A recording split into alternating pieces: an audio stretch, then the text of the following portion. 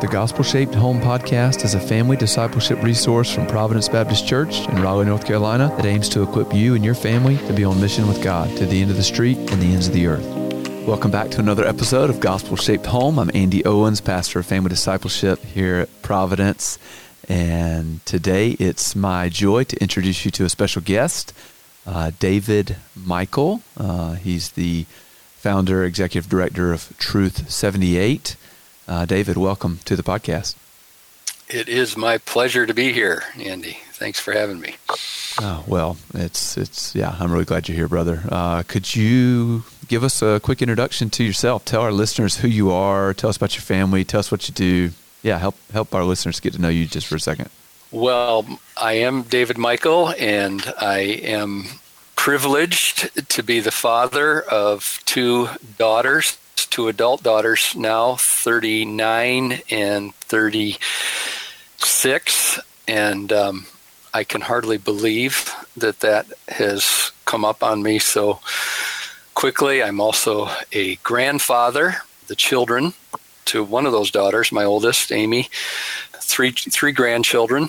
What got all of this started under the providence of God was bringing my wife now of 44 years, Sally, into my life. And together we've had the joy of following Christ, serving the church as pastor in two different churches, Bethlehem Baptist Church up in Minnesota, where we served for 33 years, and then 7 years here in central Indiana at College Park Church, and have been devoting ourselves for a good share of those years to the equipping of the church and the home for the comprehensive discipleship of the next generation, which I'm doing now full-time. I resigned from my position at College Park in order to assume full-time responsibility for Truth 78, which is a organization that we founded several years ago now, and originally as Children Desiring God, and then a few years ago renamed it to Truth 78, which is committed to this comprehensive discipleship of the next generation. Okay, great. Well, again, welcome. Glad you're here, brother. Today, we're going to talk about praying for the next generation. So, David, you and your wife, Sally, have both written a little booklet published by Truth 78 about praying for the next generation. Big, bold, biblical prayers for the next generation is the title of yours. And then the other one Sally wrote is just praying for the next generation. So when we talk about praying for our kids and the next generation, first off, who are we assuming is praying for the next generation? Who's the audience when you write a book like this? Yeah, I would say anybody who cares about the faith of a child or the children in their life or children in their church. So I've really challenged our churches, whether they have children or not, that we all share this responsibility for the discipleship of the next generation. And so I think the whole church should be committed to praying for the next generation, and then certainly parents and grandparents, aunts and uncles. I mean, if you've got children in your life that you care about and care for their faith, then by all means, we should be praying for them. Yeah, that was a little bit of a softball pitch, because I just want our listeners to hear it's not just parents and grandparents and kids ministry leaders who pray for the next generation. Exactly. Anyone in the church who cares about the health of the church and the ongoing ministry, gospel ministry of the church from generation to generation should care about the faith of the next generation. So this really concerns all of us. Amen. Well said. Yeah. So, but I want to throw out the question, why, knowing all this also may be just utterly obvious and unnecessary, but why is praying for the next generation so important? Why is this such a big deal? Why would we devote, one episode of our podcast to just saying, hey, pray for the next generation? I don't know if it's all that obvious, at least to the number of people that interact. A lot of people feel, well, of course, we're Christians and God commands us to pray, and so certainly we should be praying, and we should pray for our children. But what I often will hear others pray with regard to their children suggests that maybe we don't understand the reason as much as perhaps we think we do. And part of the reason I wrote Big, Bold Biblical Prayers for the Next Generation is because I've experienced in my interactions as a pastor, the tendency is to pray small, weak, unbiblical prayers for our children. And so the reason this is so important is because what any Christian parent desires most for their child, they cannot give them. I mean, there's no way that we can make a child be born again. And yet, what Christian parent doesn't want their child to be born again? There's no way we can give a child life in Christ, new life in Christ. Yeah, there's nothing more important than new life in Christ. That's right, right. We can point them to the truth. We can teach them the truth. We can make sure that they understand the gospel, but we can't make them treasure Jesus. We can't make them trust God. We can't make them delight to do His will. And so our greatest joy, John says, is to see our children walking in the truth, and we can't make that happen. Yeah. And so that to me is why I feel the urgency to pray. I mean, we're committed at Truth 78 to giving parents and churches good tools to use, but as good as those tools are, they're worthless unless the Spirit of God works on the heart of our kids. And then beyond the spiritual dimensions, just reality as parents, we soon discover that we can perhaps control the behavior of a child, but we can't give them the desires that shape those behaviors. So you can make a child eat. You can force them to eat, but you can't make them love what they eat. We can force a child to obey, to clean up their room, to do whatever, but we can't make them love cleaning up their room. We can't make them delight to please their parents. All of those, what's really going to influence the behavior of your children, we can't make that happen, which is why prayer becomes so central and so crucial and needs to be such a priority for parents. Everlasting joy to be had, but only God can give it. Right? I want my kids to be maximally happy forever in God, and I cannot bring that about, but God can. Exactly. Okay, so you've already kind of hit on this. I remember one time, this was several years ago, I was talking to a brother, and he's a solid disciple of Jesus. He's not at our church anymore, but we were talking about praying for our kids, and he made a comment of, I don't really know what to pray. Like he actually has a child with some health issues, and so I can pray for her health physically, but like I don't know what else to pray. I pray she have a good day. And I was just really shocked because I thought, surely this brother knows how to pray biblical prayers for his child.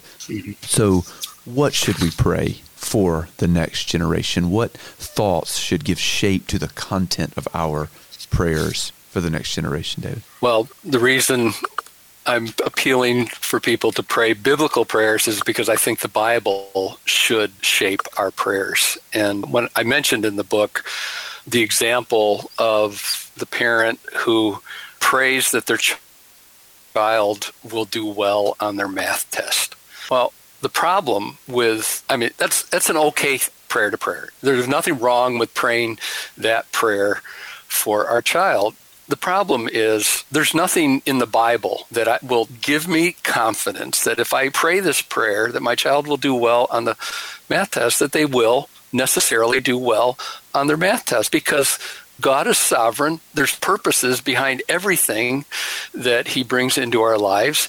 And one of those purposes might be that this child fail miserably in their math tests to kill pride or to teach them more dependence on the Lord. So when I pray, God grant that my child do well on the math test, I can't pray with the same confidence as I can when I pray, God, would you grant that my son, my daughter, would walk in the truth?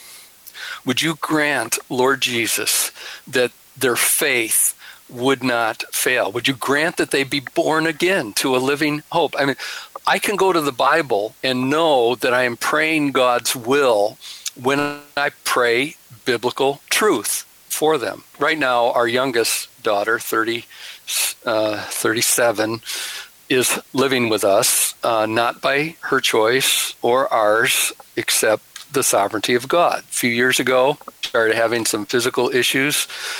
She's trained as a midwife. From the time of childhood, she's wanted to be a mom. She's wanted to have a husband. That's never worked out for her. She got into midwifery. That was a profession she loved. And then all of that kind of came to an end when she experienced some pretty serious physical situation that has brought her back to live with us. And her life is just not working out the way she had hoped, that we had hoped for her. Every single day, I pray that Christy's body would be healed.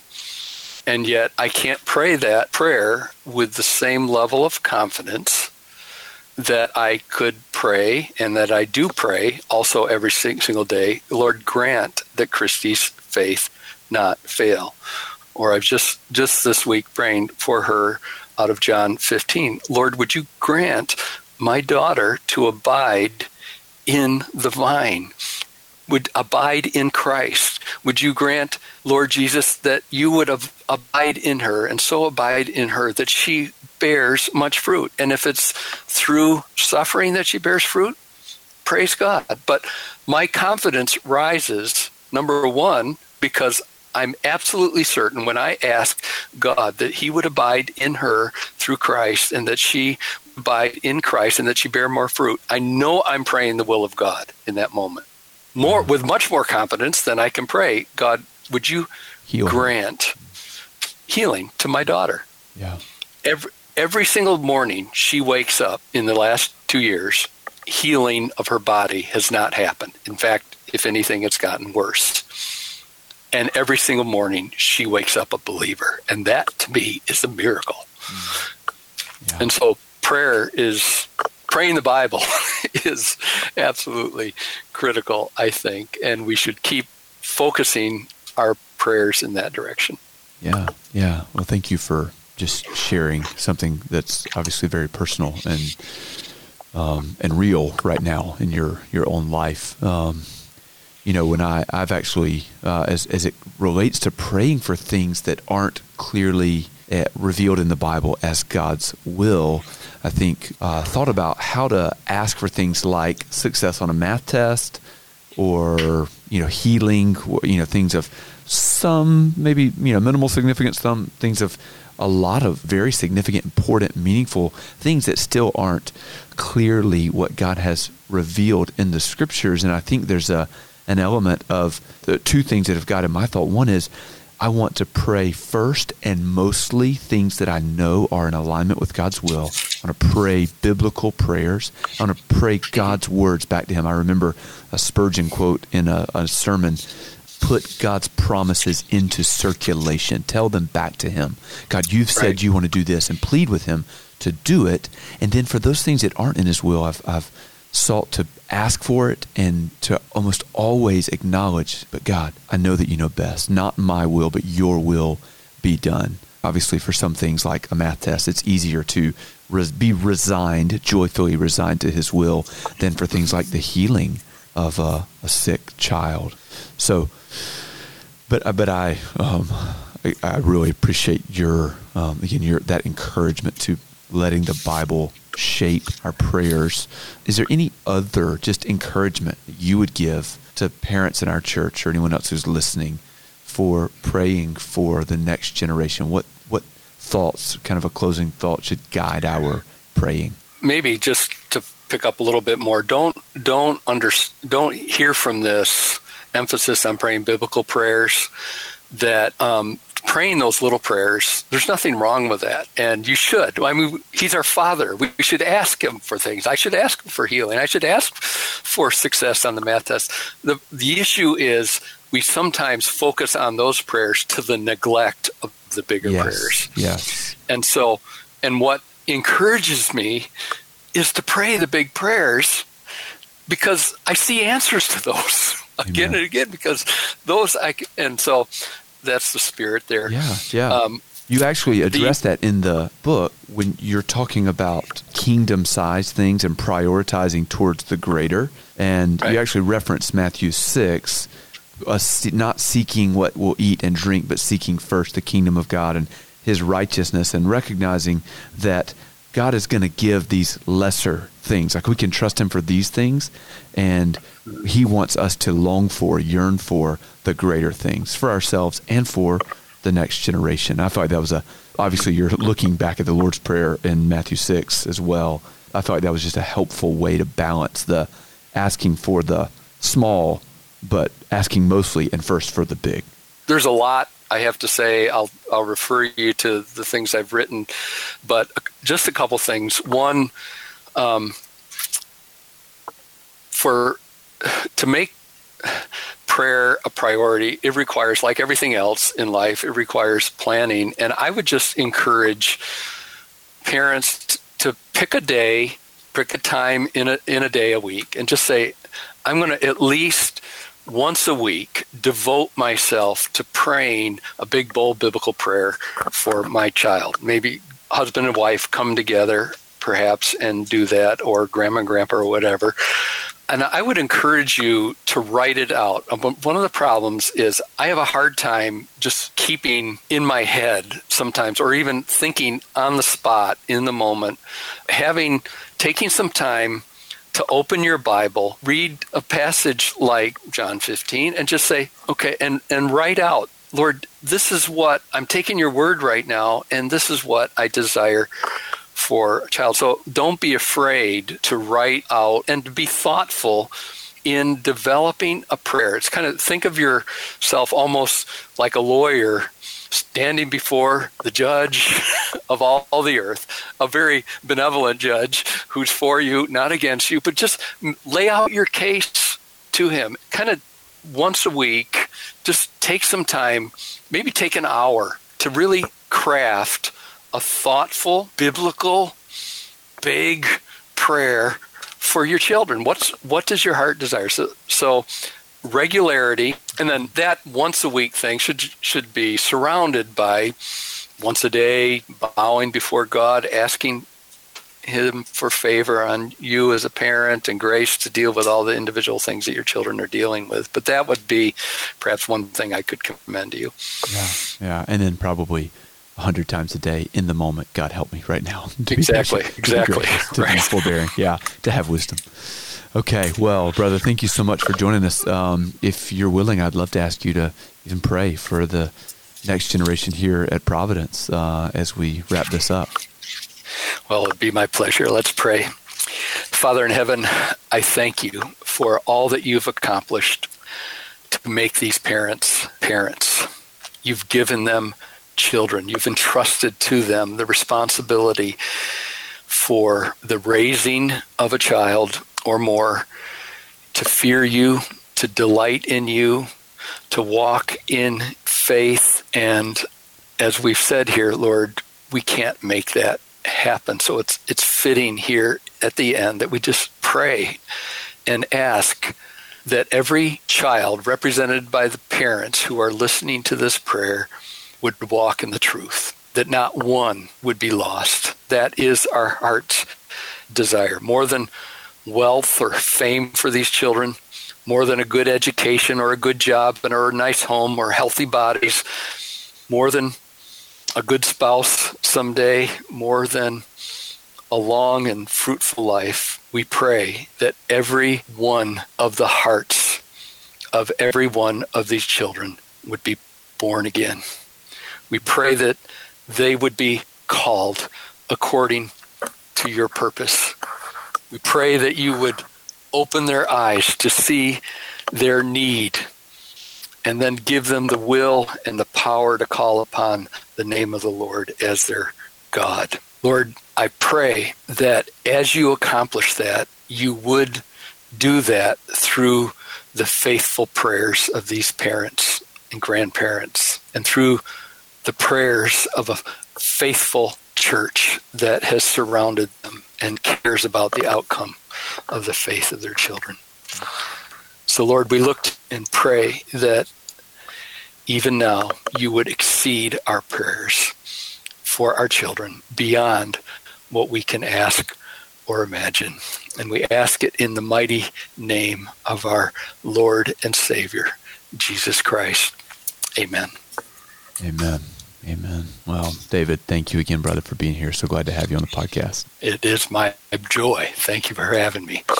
And to you, our listeners, thank you for joining. I hope that you've been encouraged by this episode and spurred on to pray big, bold, biblical prayers for the next generation, that they would have eyes to see the greatness of God, they'd savor him above all things. So thank you for joining, and look forward to catching you on the next episode. See ya. Thanks for listening to this episode of the Gospel Shaped Home Podcast, produced by Providence Baptist Church of Raleigh, North Carolina. For more information and resources from Providence, visit us online at pray.org. If you enjoyed today's episode, please consider subscribing and leaving a review on Apple Podcasts.